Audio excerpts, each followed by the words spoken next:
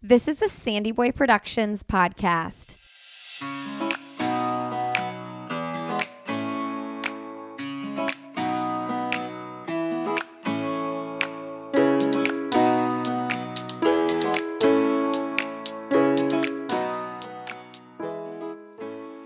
Hey everybody, welcome to Why Is Everyone Yelling with Lindsay Hein. I'm your host Lindsay, and I'm so grateful you're joining us today. This is a podcast for parents or anybody helping raise kids, and I hope that you walk away from each conversation feeling supported, loved, and encouraged. There is no one way to do this parenting thing, and each of these episodes I just hope can give you like a little piece to take with you and help you along this journey. So I'm taking a couple weeks off this summer from recording on this podcast to spend some time with my boys before they go back to school, and also give my awesome editor Emma a little bit of a breather on her editing duties. She edits several podcasts, so this is just a little break for her. And she does edit all the podcasts in the Sandy Boy Productions podcast network. So make sure you check out sandyboyproductions.com to see what other shows we have in the network. But we're going to do a rerun episode today. We went through the Rolodex of all of our past episodes and picked a few of our personal favorites. And today we're going to put an episode out with Katie Arnold. She is a crazy, awesome ultra runner and writer. She has a great book. It's called Running Home. She actually won the Leadville 100 in 2018. And she's got 2 daughters. And in this episode, we talk about raising adventurous kids. So this was way back in episode 9, recorded in November of 2020. So if you're new here, I bet you maybe haven't heard this one yet. And if you've listened to it before, I bet you'll find some pieces that you can take with you all over again. So if you do enjoy this, please leave us a quick rating and review on iTunes, Spotify, and share it with your friends who you think might be interested in this podcast. We are loving trying to grow this show, and the best way we can do that is by the organic sharing of people who actually love it themselves. So if you do love it, please share it. All right, friends, connect with us on Instagram. Why is everyone yelling? And I'm personally Lindsay Hein 626. Even though I'm off recording for a couple weeks, I'll be hanging out over there on and off, and I'd love to connect with you there. All right. I really hope you enjoy this conversation with Katie Arnold. Well, today on Why Is Everyone Yelling, we have Katie Arnold on the show. Welcome to the show, Katie. Thanks, Lindsay. I'm psyched to be here.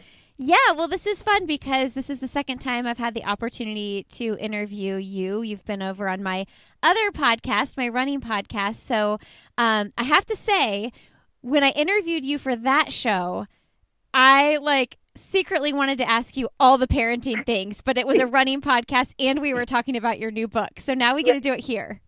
Great. All right. Bring it on. Let's do it. So let's share with the listeners a little bit about your story. I know you have 2 girls and you do all sorts of amazing adventures with them. So just give us a little bit of your motherhood backstory. Yeah, I have 2 girls. They are 10 and 12, and their names are Pippa and Maisie.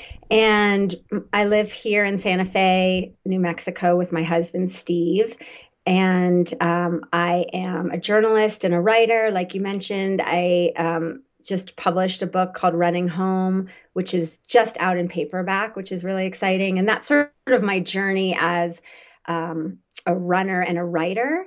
But it also has a lot of parenting and mothering moments in it as I'm sort of learning how to integrate all those parts of me, the mothering, the writing, the work, the pleasure. And I think it's interesting because a lot of people think that in order to do those things well, they all have to be separate, like separate boxes for the runner and for the writer and the mother. And I've found in my life, the truth for me is that when they all combine and when they all feed each other, I do better at all of them. I'm a better mother, I'm a better athlete, and I'm a better writer when there's no gap between them, if that makes sense. Yeah, I love that thought too, because I feel like you hear a lot of times, you hear mothers say, I don't have any balance. Like my plate is really full with this thing or that thing, but there's never any like total balance. And I am kind of on this mission to have a balance, and it's a very controversial. I feel like everybody says balance is BS. But what you just explained to me sounds very balanced. That's a great way to put it. I wouldn't have thought that, right, like the word balance is kind of loaded, and but I think you're right that's just another expression. What I just said of that convergence is another way of expressing balance. And like when I think of it as like a tripod, right? Like the three legs of who I am and my kind of identity and my truth as a person is mother, runner, and writer. And the order in which I say that depends on the day or the week or kind of what's top of mind. But it's always shifting. And they all, like a tripod, have equal importance in my life. And, if one was shorter than the other, the whole thing would topple. And so they're very symbiotic. And I think because of that, I think that does create this place of balance. That doesn't mean I don't have crazy days and yelling and totally losing my cool. But in general, I try to live from that place of integration, and I'm happier for it. And I know my kids are as well. And certainly my husband, like, it just works better when they're all connected. And not one thing is more important than the other. Like, my children are so important to me, but I also have to be fed and inspired as a writer and a runner to be the better mother. Oh, yeah. Yeah, I think it's really intentional, too, because you can choose to let one thing overrule. So you have to mindfully decide, like, I'm shutting this off. I think about that I was thinking about this last night when I was editing a couple episodes that I was putting out today, and my son kind of like crawled into bed. Like, he got out of his bed and came into my room, and I was like, you need to shut your computer right now, and that's okay. And it's okay that this gets out an hour later tomorrow, and just like rest in being with him right now. Right. And that will feed your work making podcasts. Like, that will make your podcast production and your interviews and all of that more real and more wholehearted, right? When you acknowledge that part of you. And I do like that word choice, because it is like we can make those choices. And sometimes we feel like we're being run by our lives. But in fact, we do have those choices to, like, okay, I'm going to turn up the volume on the mothering this week because of things going on or whatever. My 12-year-old just got braces, and it's like, oh God, okay, all hands on deck, like turn up the mothering switch, and like maybe turn down the running switch because I just ran a marathon on Saturday. So I'm in recovery. So thank goodness that dial can go down. But it's like, I like that image of us like at the control panel, and instead of us just being like tossed around by the insanity of doing all these things at once, it's like, okay, can we be more mindful and conscious of where we're putting our energy and why? And I like that. I think that is more sustainable. You have control over the control panel. I love that. That's so good. Katie, tell us a little bit about your upbringing and how that has been a part of who you are today and how you do parent your girls. Well, I was raised in the 70s and 80s. I grew up in suburban New Jersey. My parents split up when I was very young. I write about this a lot in Running Home, this sort of split childhood. Divorce was so different back then. Mm-hmm. My mother ended up moving a few states away from my father.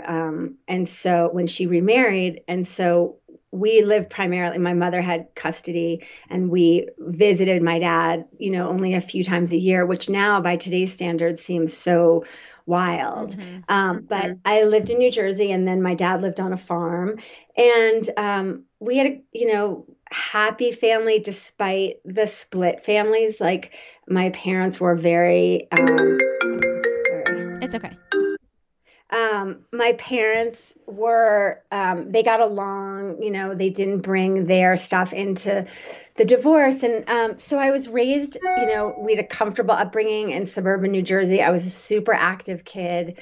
Um, early on, learned that kind of being outside and being in nature was my safe place. And I think that was just from navigating even though the divorce was not acrimonious, it's still unsettling as a kid. And so I found comfort being outside in nature. That was something that I guess was a constant for me, even as my family was shifting and I was getting new siblings and whatnot. Like then being outside was where I felt most myself. And my father certainly contributed to that because he was a National Geographic photographer. He had a real sort of adventure streak and loved being outside. And so I got a lot of that from him. But not to downplay my mom. She just encouraged us to go outside and play all the time. It was kind of that old fashioned childhood where there wasn't a lot of supervision. My mom was sort of that eyeball in the window. Like you knew she had like one eye on you. Otherwise, you could kind of do your thing. And it was a great way to grow up with that amount of freedom. And it's something that I'm working on with really trying to incorporate into my girls' lives because I think it's so formative.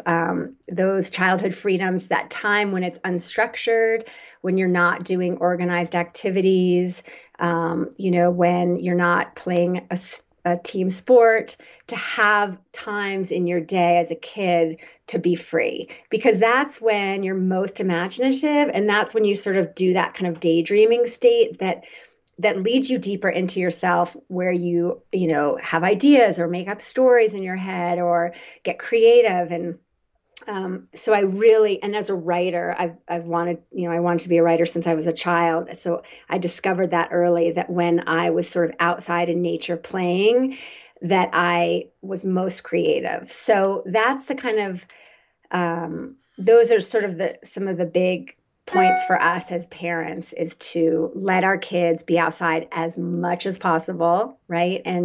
But also give them time to explore on their own and to have their own time so that they can discover what moves them and what they're interested in. Yeah, it's 2020. The era that we're raising our kids is so different from, you said you grew up in the 70s and 80s. I grew up in the 80s and 90s.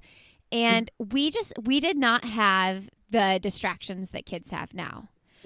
No, like I was trying to explain to my kids the other day, I was like, did you know that when I was a kid and I wanted to watch a show on TV, I literally had to watch just what was on TV in that moment?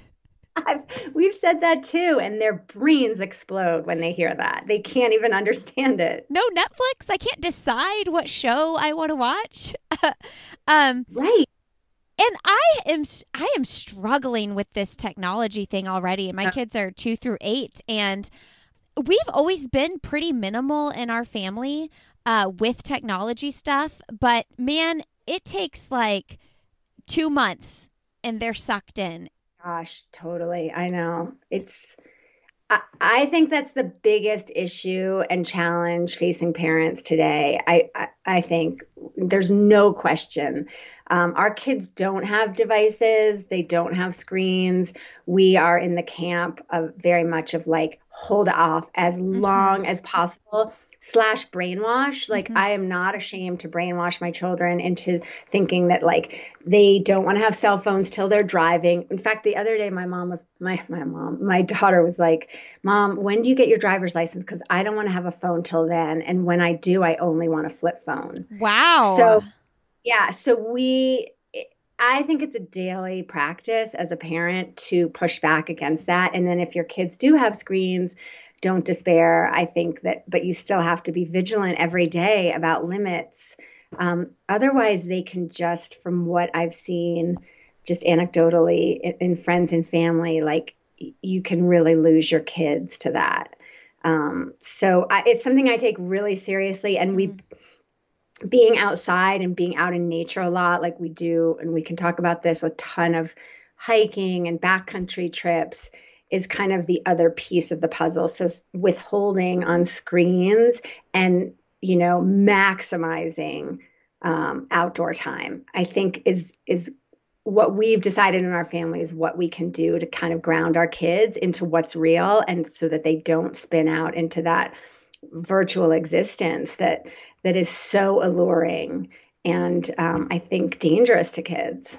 It's so It sounds dangerous. like a strong word, but I believe that it is. It changes, our attention span and how we relate to one another, and yeah, concerning. It's my husband describes the internet as toxic.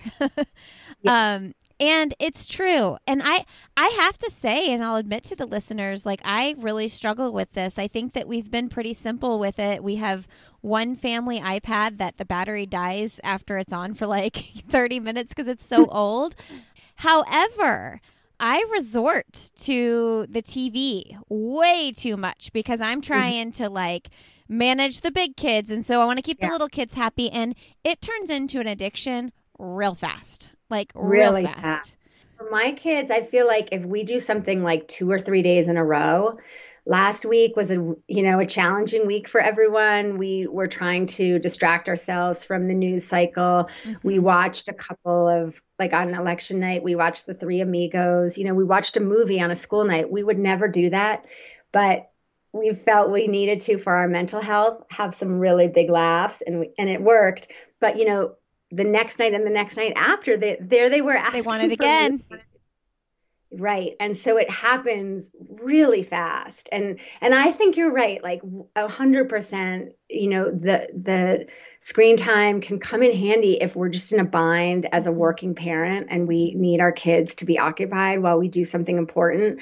And I've definitely used that for sure. It's just that it can be hard, more complicated to undo that after, and those kids they think they do it twice and they think it's like the new thing. Yeah.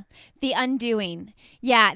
And that's something I'm going to dive into this like super deep with some other guests, this technology topic, because I have so many thoughts on it and so many questions about it. And that undoing, because I think that one thing people get really nervous about is maybe people that are 10 years ahead of me, for instance, who like their kids are already deep into it, How do I undo? How do I backtrack? And also, how do I not rest in what's happened and like not feel guilty and beat myself up about it, but just be proactive in moving forward with how I want to handle it?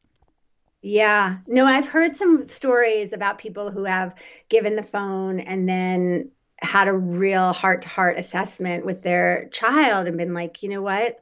We need to take this away. And I think it's possible. I do think it's possible. We just watched The Social Dilemma. That was one of the movies we watched last week.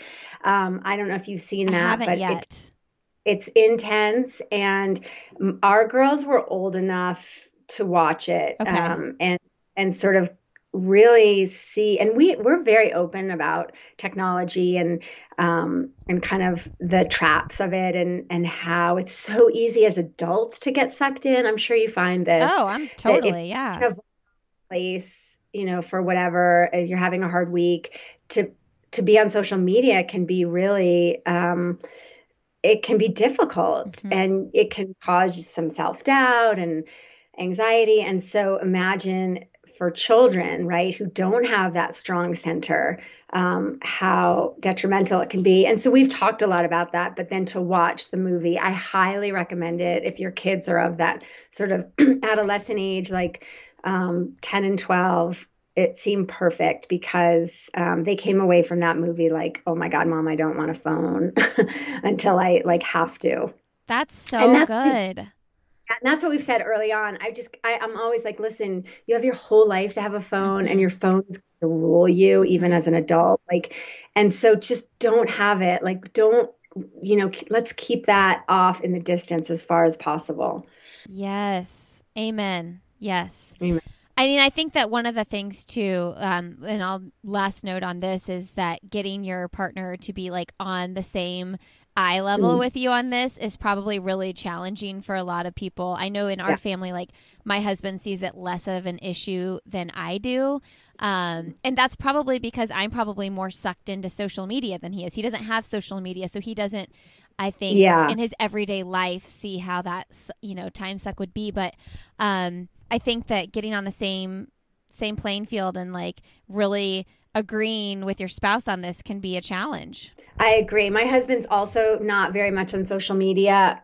Oh, he's on Facebook, but he'll just watch like the silly cat videos, and he doesn't see how it can be it can really profoundly affect your sense of self if you're not in a strong place. And I just think adolescence is inherently, you're vulnerable to those things. And so, we're just in agreement, like hold off as long as possible, and then really build up the outdoor time and sort of that, so the one part is like, don't let them have social media, but then really shore up their inner strength and their sense of self by being out in the world and physical and kind of in nature and having that relationship to nature. So that's like our two-pronged strategy. So we do focus on no technology, but we put most of our energy into building them up as outdoor kids who, can weather all kinds of conditions outside, who develop that grit and self-confidence, by being in adverse conditions and weather and climbing mountains that seem hard and pushing through those low points. And I think that I'm seeing huge payoff for our girls.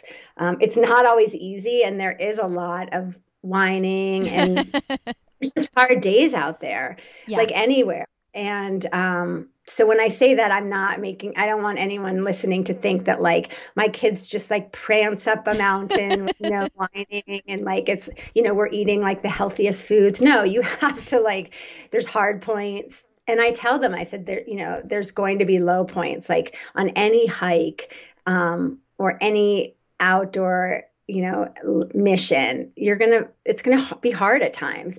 But what I tell them is as long like that, my husband and I are watching, and if there's not consequence, like if the weather's holding, if they're healthy, like no one's hurt, if we have enough food, if we're prepared, we will push through those low points, because they're low points in your mind. But if, I believe in them, I know they're capable of doing it. And so let's go. And the conditions are favorable. So let's push through. And then invariably when we do, you pop out that other side and you feel so proud of yourself and you have that, real sense of accomplishment. And so those are some important moments that we have. The lows are really important because that's how you get to that feeling of, oh, wait, I stuck it out. I'm strong.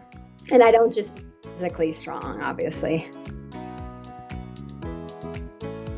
This episode of the podcast is supported by ZocDoc. ZocDoc makes it easy to find quality doctors in your network and in your neighborhood. Plus, with real, verified patient reviews, you can find the right doctor for you, one that actually remembers your name. ZocDoc is a free app that shows you doctors who are patient-reviewed, take your insurance, and are available when you need them.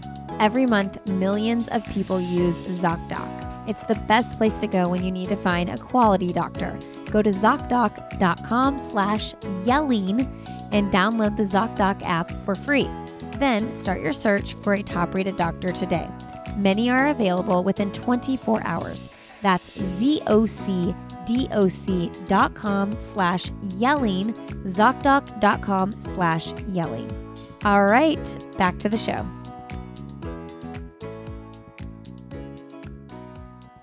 One thing I love that you talk about is instilling a sense of curiosity. So those trips that you do, those hikes that you do, being outside, that produces a curious kid. And that's the opposite of what these screen obsessed, times are doing. And so I would love to just explore that a little bit, because one thing we lose when we are adults, and we don't have to lose, is our wonder and our curiosity. And so How do you think that all of these trips have helped your kids grow a deeper sense of wonder and curiosity? Well, yeah, that's a great question. I mean, I think just taking it back to my childhood for a second, that's really what my dad instilled in me, and was this, eyes open, pay attention, like look around, see the world, like be in the world and Mm, live in the world. And he did that because he was a National Geographic photographer. So photographers innately have that sense of like looking around, like, mm, trying to capture the shot, the moment. And so I learned that just like, and again, he never like lectured me on it. It was just by osmosis, by like growing up with him. Did I see his way of being in the world, which was he never had to be the center of attention or like, the most, the funniest or most exciting person in the room. He was kind of there, the observer. So he really taught me the power of observation, and which is really now, I think another way of saying that is being present or mm, mind mm. awake. And so that's just built in me. And we would, whenever we were out in the world, like I knew because he was a photographer, he was always kind of looking for that sort of moment that other people might miss, that sort of mundane or quirky, or, it didn't have to be like an Ansel Adams, scene. It could just be something really curious that you haven't seen before, sort of that captured the essence of someone. And so I was always looking for that. And so I think I just, um, take that with me into mothering my children. Like I'll point out when we're hiking. My husband's great because he's a horticulturalist. So Mm. he knows every Latin name for every plant in the world. And he could rattle off plant names. He's insanely knowledgeable about geology. So he knows all that kind of like, this is the X layer of rock, and this is, basalt, and or this is this plant. And he's got that covered, which is great. And then I'm kind of like, paying attention to the big views and like, and, or the people we pass, or like, when you're out in the world, you might see something interesting. And then like the writer in me will make a whole story about it, or like, I wonder what they're doing. And so we just, like, it's nothing that we don't give them like, botany lessons, but we're just talking about, we're just living in the world and we're paying attention and we're kind of discussing what we see. And there's lots of laughs. Like we're a pretty silly family. And so that I think is a good way to bring it into your family instead of, kind of lecturing on like, now kids, this is the weather pattern we're seeing, Mm-hmm. and I think just by being out in the world, like, we just took a walk the other day, and this mesa that we hike a lot in different seasons. And we have, we remember past hikes. Oh, remember when we were up here and it was like this kind of weather, and now it's so calm. Or look at the river, you can see the Rio Grande way below, and it's so clear in the winter. Well, why is it so clear right now? Oh, because there's not the summer storms that bring the sediment out of the side canyons. And so it's just like a conversation that we have. And our kids so far are pretty receptive, like they're pretty awake kids, and have some great observations that they bring back. Or, the kids see the world in such a cool way. And so they are constantly helping us open our eyes too. Yeah, and I love the idea of learning together. Hmm. I recently interviewed his Instagram is called the Dad Lab, and he does all these science projects with kids. And I'm thinking, half of the stuff he does, like I kind of don't even know what's going to happen at the end, which just sounds silly, but it's so fun for your kids to see you like learn something new with them. So my biggest takeaway from that was like, you don't have to know everything, and you don't have to always have the answers for your kids. And when you learn together, that's probably more fun for them anyway.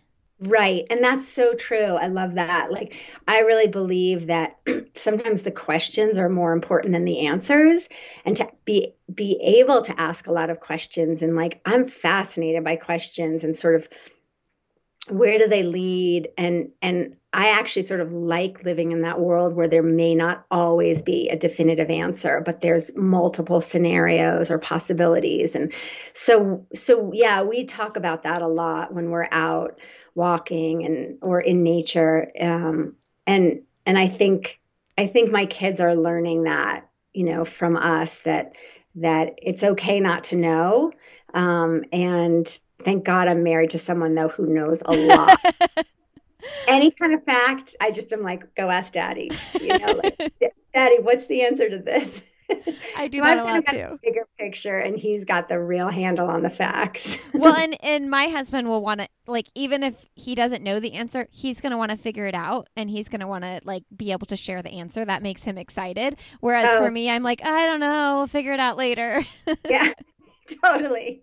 Yeah, my brain can't handle all the facts. I'm more into like feelings and kind of like, what does Uh-huh. it like to be out? Like, oh my God, this for whatever reason right now, the November light normally it's kind of sad for me because I love the long summer days. Uh-huh. The light right now is so clear and there's something gorgeous about it. And so like I'll be just yakking about the light and look at the quality of the light, girls. And Steve will be like rattling off the plant names or so we make a good pair. I love it. Okay, so one thing you mentioned with your river trips and your hikes and all your exploring with your girls is that, like, it's not always easy. Yeah. And we know that. I've always kind of been in the camp that I don't want to do a lot of traveling with my kids until I'm done with diapers and that kind of stuff. Because it's a beautiful thing to travel with your kids. But when they're real, real little, there's only so much you really can do. And it can be, it can get frustrating. But I I want to be more adventurous. I want to do more adventures with my kids. And I know for so long, like I use that as an excuse. Like they're so little still. It's hard. Right. And we have a range now. We've got my kids are 2, 4, 6, and 8. So obviously the 6 and the 8-year-old can do a lot more physically than Yes. the 2 and the 4-year-old. But one thing I find myself getting frustrated about is when we do something challenging and they do start complaining. And something I'm really trying to work on is controlling how I respond to that complaining. Yes. So I'm Yes. curious, like, how do you handle that? And you've probably seen a process here. Like the complaining was different when they were 4 than when they're 10. Well, you can probably hear in my tone of voice, like I'm feeling you, like I feel this is, it's a process. It goes in waves. It's easy when they're little, right? Because like you can carry them Yeah. and they don't have a say.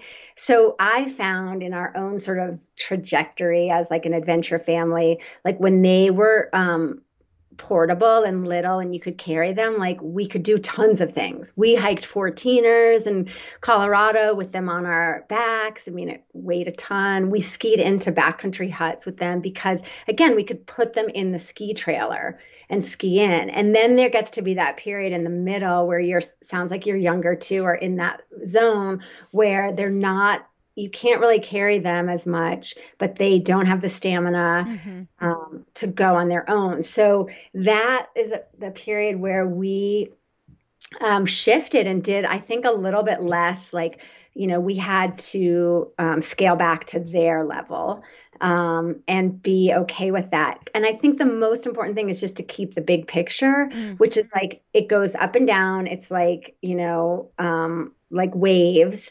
And sometimes you'll be able to go a lot farther and sometimes you won't. But if you look at the big picture, like what's the big goal? Well, we want them to have a relationship with the natural world. And we want them to because having a relationship to the natural world helps them have a relationship with their minds and their bodies so that they like learn more about themselves as people and that they have this strength and inner strength to be out in nature. And so if that's the big picture, okay, well, do what you can in those periods where it's harder to get out. So maybe that just means like, instead of having more ambitious plans, you are, just going out like in your neighborhood for longer walks in the colder weather, or you know what I mean? So like just taking the long view and knowing like, oh right, we're in that phase, we're kind of in the weeds right now. They're little enough where they can't go that far, but yet this is so important to us, like as a family and long term, that we're going to do what we can with what we've got. And sometimes that means just literally going out your door. And you seem like you're great at that, like kind of just being like living where you are, being with what you've got.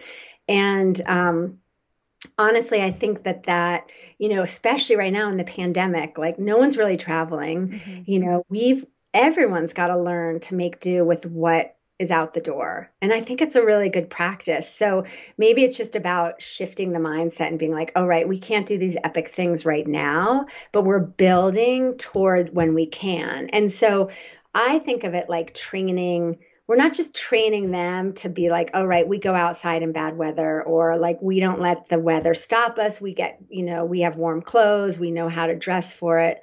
We're training them, but we're also training ourselves as parents to like deal with the whining and to do the hard things when they're little, so that we become accustomed to it, so that when they're older, right, like we've already been through, the harder times. And that's what I thought of it when they were really little and we were like doing backcountry trips and on rivers, and people were pretty critical. Like when I would write about it on Outside, some people were like, why are you taking your kids into the backcountry on rivers?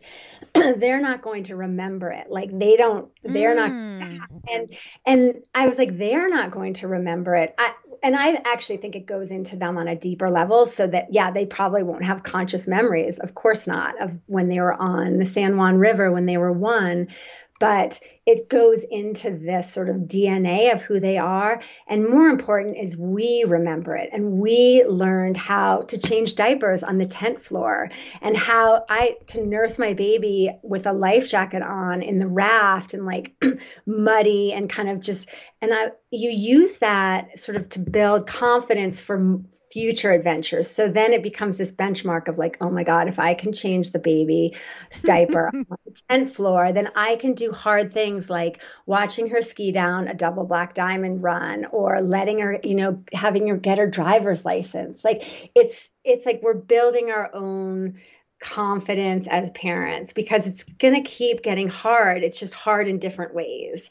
And so that was my answer when people would be like, that's reckless to take the kids out. And it's like, actually, we're training us and we're training them. And it's so far, knock on wood, worked out. Like our kids love to be outside, and we're still doing things as a family. I love that entire concept, because we don't think about it that way. I don't think many parents think about the fact that when you're doing hard things with your little kids, even if they're not going to remember it, that you're training yourself. I've never heard it said that way. Yeah, you're training yourself, because like as we know as parents, like nothing stays the same. Right before I had kids, someone gave me great advice. A friend of mine, she was like, the things you think are going to be hard will probably be easy. And the things you think will be easy may be hard. And so like we're training ourselves to live with that reality of like, oh, right, I have to do this hard thing when she's little, and then like, oh my God, she's going to become a teenager and there's going to be other hard things. But if you learn that you can get through them, then it builds your sort of confidence muscle as a parent. And I'm not saying that there's not hard days, for sure there are, but it kind of, it's you're building, like, just to borrow a term from running, like you're building your base. Okay. So my question in regards to what I said earlier about how you respond to your child's complaining. I think in the past 3 years, probably, I have really refined how I respond. I still blow up sometimes. I still scream sometimes. But I've minimized it. I'm doing it a lot less than I used to. Because I think a lot of times when I would yell, I would be reacting to their behavior in a way, because I didn't think they should be acting the way they were acting. But now looking at it, I'm thinking, okay, wait a minute. This is a 4-year-old. Right. You're reacting to them as if a 10-year-old just did what they did. Right.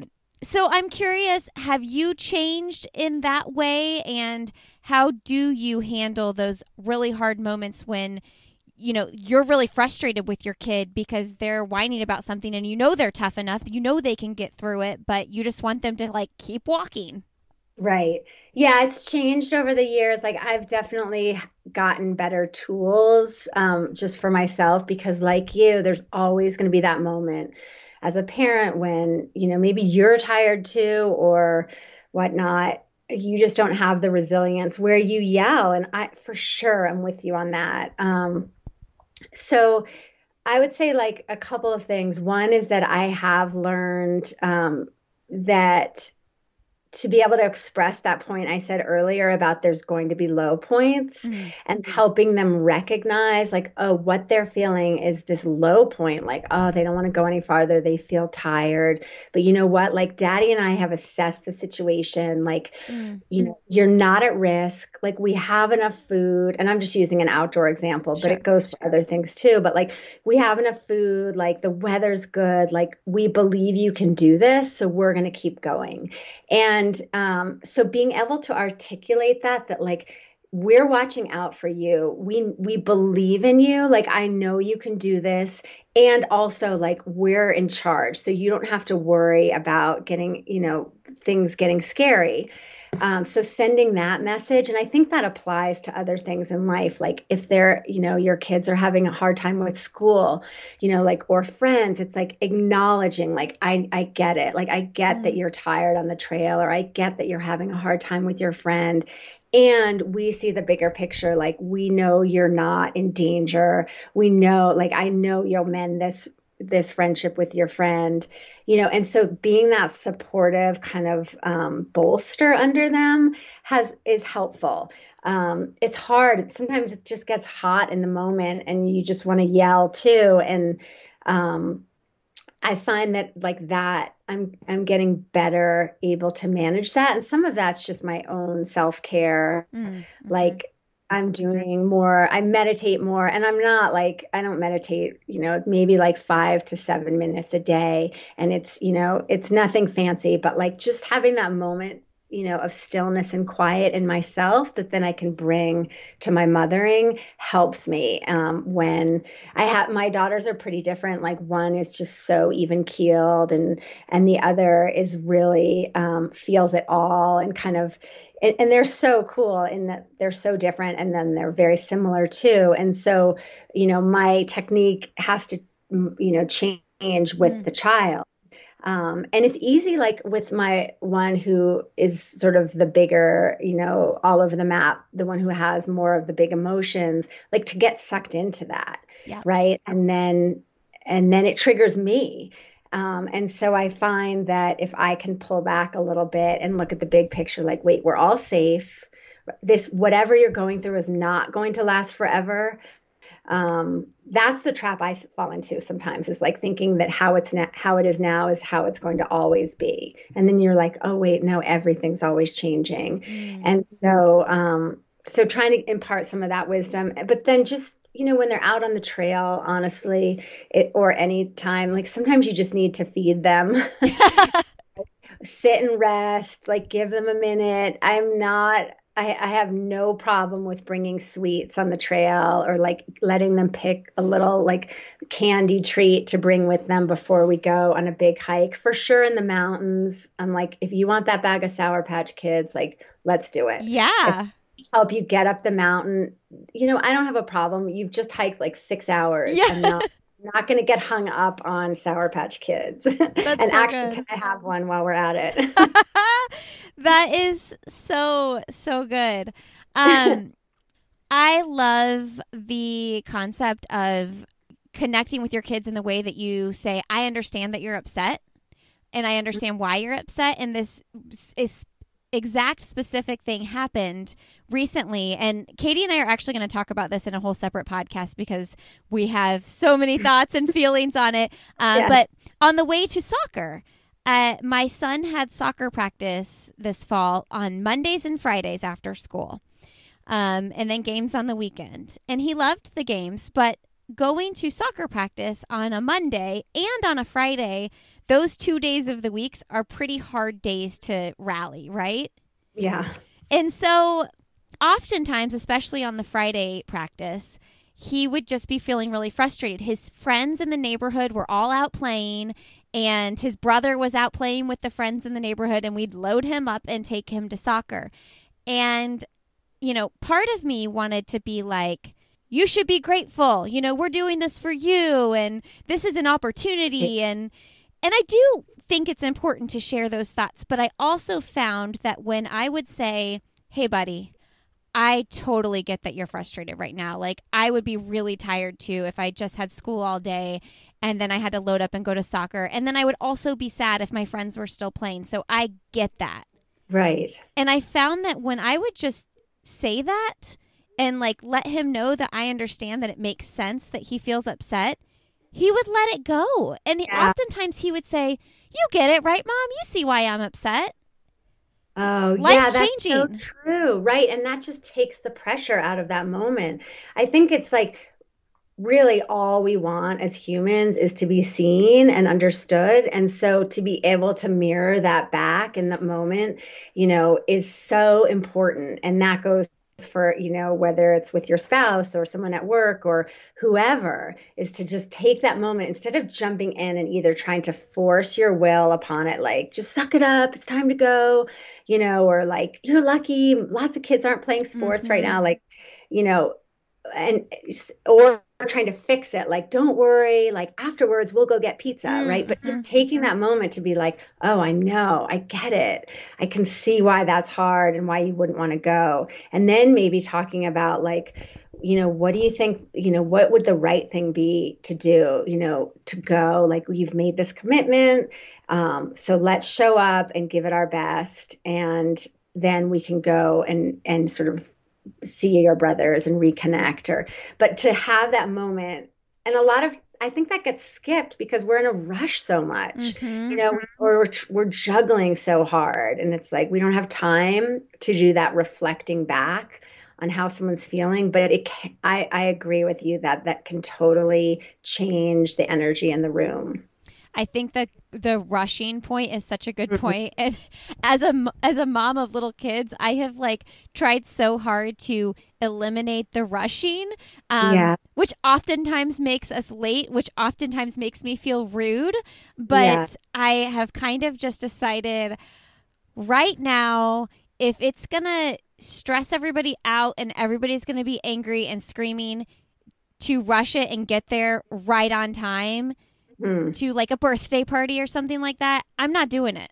And I apologize, but I just got to pick my battles. And right now it's like, if that's going to cause extra friction in my house, we're just going to slow down. We're not going to rush putting our shoes on, and we're going to maybe be late. Right. And that goes back to that point we talked about at the beginning, right? Like, we're in control of the control panels. Yeah. It's like, okay, I'm going to just take my foot off the gas, because in the big picture, being 15 minutes late to a birthday party is not the end of the world. And it's better to have more calm in the house than like stress to get there. And I had that the other day too, getting my kids to school.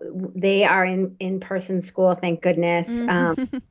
We put them in this sort of outdoor nature school, which has been amazing because our public schools are not open. Oh, gosh. And and we also don't have any sports. So I feel like hearing you, I'm like, God, we're living in such different worlds. Oh, yeah. But my kids ride their bikes to school, and it's a decent ride. It's like 4 miles each way. And I usually ride with them, and I love the bike ride in the morning. It's like fresh air, it's movement, it's time on our bikes to talk. There's a little bit of single track, so we get some fun, trail time. And we always get to school sort of like happy and energized. But getting out the door can be stressful. And I found myself sort of in that like default, like yelling, or not yelling, but like kind of ordering, like, come on, let's go to, and then I was like, wait, this is entirely optional. Like I can decide that, you know what, it's okay to be 5 minutes late to school today. Hmm. Like, thank goodness they even have a school to go to. And like in the bigger picture, it's better to preserve some of the peace and actual joy in the morning, like when we aren't, barking orders at each other. And so to have that kind of awareness, to be able to slow down and make that choice in the moment is really important. And I think a lot of times we're just on autopilot. So we forget we have that choice. And it helps to remember like, oh, right, I guess in the big picture, it's not that the end of the world. And let's just choose to be a couple minutes late today. I love that. And I also love the idea of riding your bike, not just a mile, but 4 miles to school. I mean, everybody feels better when they get a little movement before they have to sit down and be in class. Well, absolutely. And, we found this out because my kids used to go to the neighborhood school, which I love, our public school. And my older daughter graduated last spring and we found, she wanted to go to this outdoor school, which she discovered pre-pandemic, and then post-pandemic or during the pandemic, you're like, oh, this makes even more Oh, sense. yeah. But we pulled our younger daughter reluctantly because we're both real public school kids ourselves, because we wanted her to be able to go to school. And it's it's 4 miles away. And initially I was like, oh, they're not going to want to ride. And we have just made it a habit, a ritual. And it's talking about that training, right? Like I was training myself as much in the beginning of like, don't talk about how far it is. Don't ever, say that it's hard, right? Because they hear that and then that becomes their narrative. Just like when we're out, in the water or on a river or a lake, you never say the C word. You never say that the water's cold.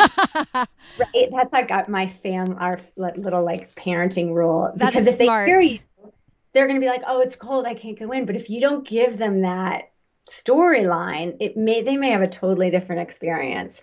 So yeah, the bike ride, just moving, and even last spring before. I mean, when they were in distance learning, like we started this ritual of like they would take the dog for a walk each morning because they needed, like they weren't biking to school, because there was no school. And so it's like, okay, we need to move every morning before we sit down to learn. And I think that's so important. So hopefully they're getting some things that they'll take forward into their lives and be like, oh, right, I always feel better. I always learn better, or I'm more creative after I've moved my body. That's, and I love saying, you creating the storyline. Mm-hmm. Like Yeah. I remember being on an airplane with my son on the way to the Olympic trials, actually in February, Oh, and cool. as we're taking off, I took him on a trip with me, which was cool. Like he was coming with mom on our work trip, but as we're taking off, he goes, "I hope the plane doesn't crash." Oh And my God. I am a nervous flyer, so I'm sitting here thinking, okay, I have to like rewrite that thought in his head because I can't let him think I'm, thinking anything like that Right. either. So I think it's so important that we feed that to our kids, like what we would want them to feel in the moment. And if we feed them, if I feed him, yeah, mom's nervous too right now, he's really going to feel nervous. Right. Right. Or like, oh, this is such a far way, or God, like it's way too far to bike this, to school. Right. Like if sometimes they wouldn't have thought that on their own Yeah. necessarily. Yeah. And I just had a conference the other day with my younger daughter's teacher, and she was saying how she'd come into the school year feeling like she was behind, because she'd been remote learning last spring. And I just said to the teacher, I was like, I think that was our narrative as parents. Like she overheard me talking to my friends, expressing concern that the distance learning as they were doing it last spring really, it was triage. Of course, the teachers were doing their best, but Yeah. there were a lot of holes and there was quite a bit of regression. And I don't, she wouldn't have thought that if she hadn't overheard me. So it's really important to be mindful about like the narratives we give to our kids. And, and when I said that, the teacher was like, that totally makes sense, and I just owned it. I was like, that was my husband and me totally. And those kids are like little sponges, right? They just pick up on our stories and our emotions. Oh, 100%. Okay, friends, Katie and I have more to talk about, and we're going to do this in a continued episode. We are going to be talking about sports and unstructured play and all kinds of things around those topics in an upcoming episode. But we're going to wrap for this episode. And Katie, what is one goal in your life, either as a mother or as a runner or writer, that you haven't achieved yet that you want to go after? Oh gosh, I love that. There's a couple that come right to mind. Well, first of all, I'm working on my next book, so that is sort of my big writing goal. Oh, nice. My second one is I am planning to run the Continental Divide Trail, which is a through trail like the Pacific Crest and the Appalachian Trail that goes up the spine of the country through the Rockies. It's 3,000 miles long, and my plan initially is to run the section in New Mexico, which is about 770 miles. And I'm so excited about this because right now I can't travel. My kids are in school, as I mentioned, so we have to keep things really tight. If I were to travel out of state, they and I would have to quarantine, and my kids are like, no way we're missing school, Mom. Aww. So I'm here in New Mexico, and I am so excited to just make the most of my time here and focus on all that my state has to offer. So I am planning a big through run of the CDT, self-supported. So like carrying all my super light gear to sleep out on the trail and wake up and run each day. Wow. And you'll do it all by yourself? I'm hoping I won't, because I really want to use this opportunity. I'll give a little plug right now for this project. I really want to use the opportunity to connect with other runners and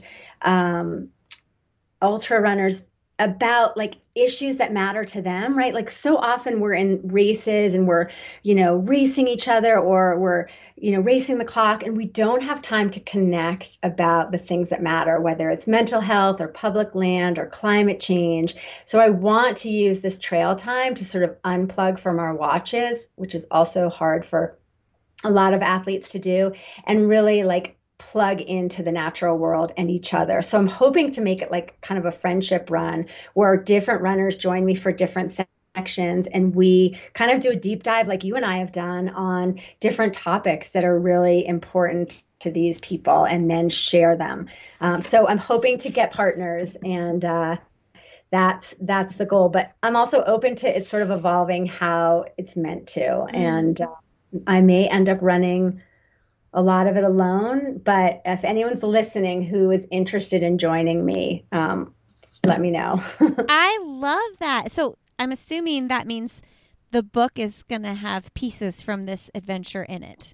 Well, I love the way you're thinking. The book I'm working on right now is a different book. Okay. But yeah, I am sure I will write a book about the experience, or write about it in some form. Yes, the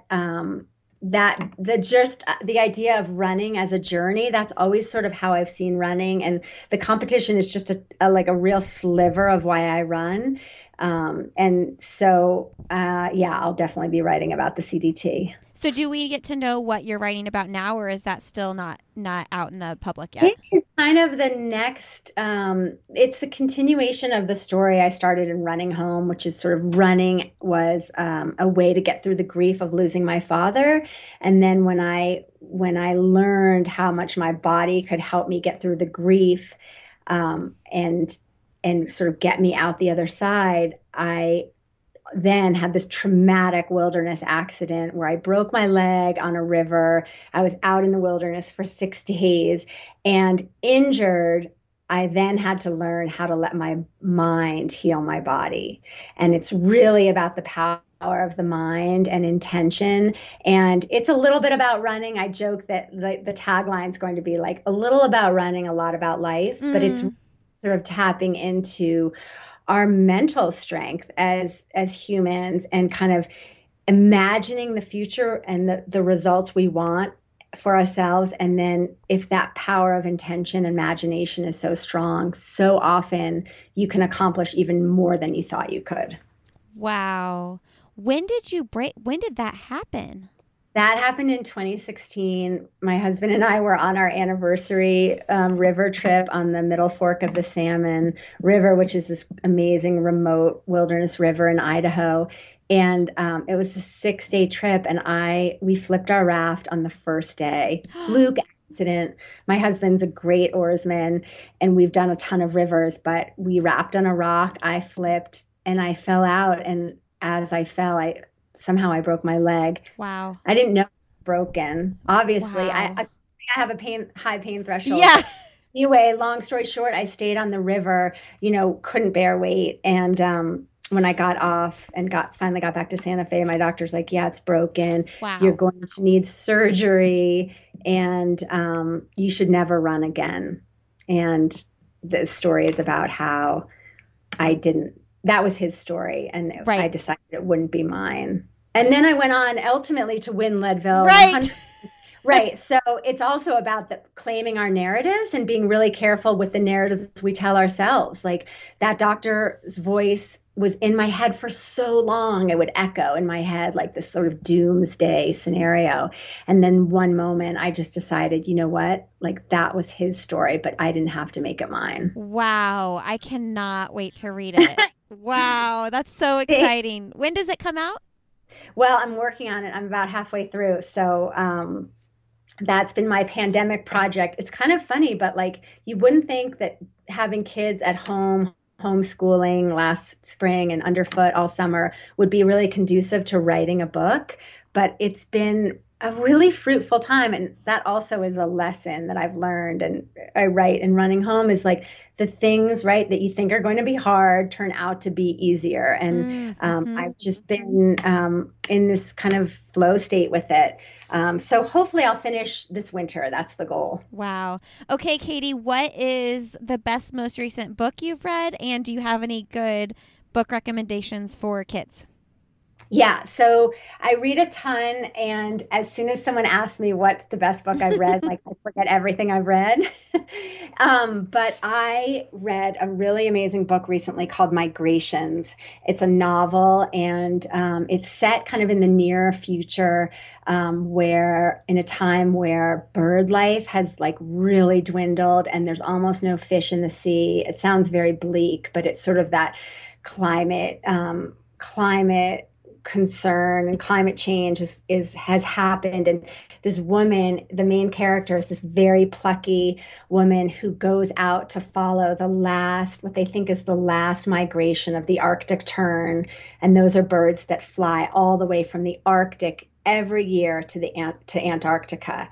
And she's out on the ship following the birds. And I love any story about women who are like brave and gritty outside, and she's an incredible character. I highly recommend that one. And books for kids. Well, I was such a reader as a kid too, and so I'm just going to plug some of the favorite books that I read as a kid that my daughters have recently discovered, and that's the Harriet the Spy book. I don't know if you're familiar. You have boys. I've heard of it though. She is such a great character. She's this sort of, again, this plucky girl, sort of tomboy out, and she fancies herself a spy. And so she's out in the world collecting clues and making stories. And she was so formative to me because I really think is partly why I became a writer, was reading that book about how she would go in the world and make stories about what she saw. And my daughter, my 10-year-old, recently read it, and reading it aloud to me just took me back to being 9 years old, right? And kind of out on my beat. I would go out and like find little snippets of trash and like grocery lists and like make whole stories about them. So I love those books for kids. And she's just such a great, scrappy, curious kid. Oh, I love that. I feel like I feel like that girls or boys could get a lot out of that book. Totally. Yeah. And she's got a really good friend named, I hope I don't get this wrong, Scout or Scooter. And oh no, his name's Sport. So there's stuff in there for boys too. And then I love the Judy Blume books. I love the voice. I love the Fudge books. He's such a cool kid. And my daughter recently reread like Double Fudge and all the Judy Blume Fudge books. And I'm just such a sucker for those books because they really shaped who I was as a reader, and that shaped who I am as a writer. Oh, that's so good. Yeah, we can't forget about the old school books like Babysitter's Club, Boxcar Children. Right. Totally. So I'm into the old school. Yeah. Okay, Katie, what from this conversation today, what's your message? What are the takeaways that the listeners you think should really walk away with? Oh my gosh. I think that like even when it's hard, just stick with it, keep going, right? Like take the long view, like don't beat yourself up if you give, if you hand the kid the screen in the moment, or if you haven't gotten them outside as much as possible because they're going through a phase where it's harder. Like take the big picture and sort of what are you trying to do over the long haul? It's like have them be healthy, curious, kind, compassionate kids in the world. And so just do what you can each day to sort of, take a step in that direction, but you don't have to be a hero. I love it. Katie, thank you so much. Thanks, Lindsay. This was really fun. And I'm excited to talk about our next episode. Yes. All right, friends, thanks for being here today. Thank you for listening to our reruns. I hope you enjoyed them, and maybe you're new here and you hadn't even heard them yet. So that's extra exciting as well. You can connect with us on Instagram. We are Why Is Everyone Yelling over there, and I'd love to connect with you personally. Lindsay Hein 626. Send me a message. Let me know what you think about the show. If you have any guests you'd love for us to book, I'm always open for suggestions. I hope that you took something helpful from this conversation today. Have a great rest of your day, and we will see you next week on Why Is Everyone Yelling?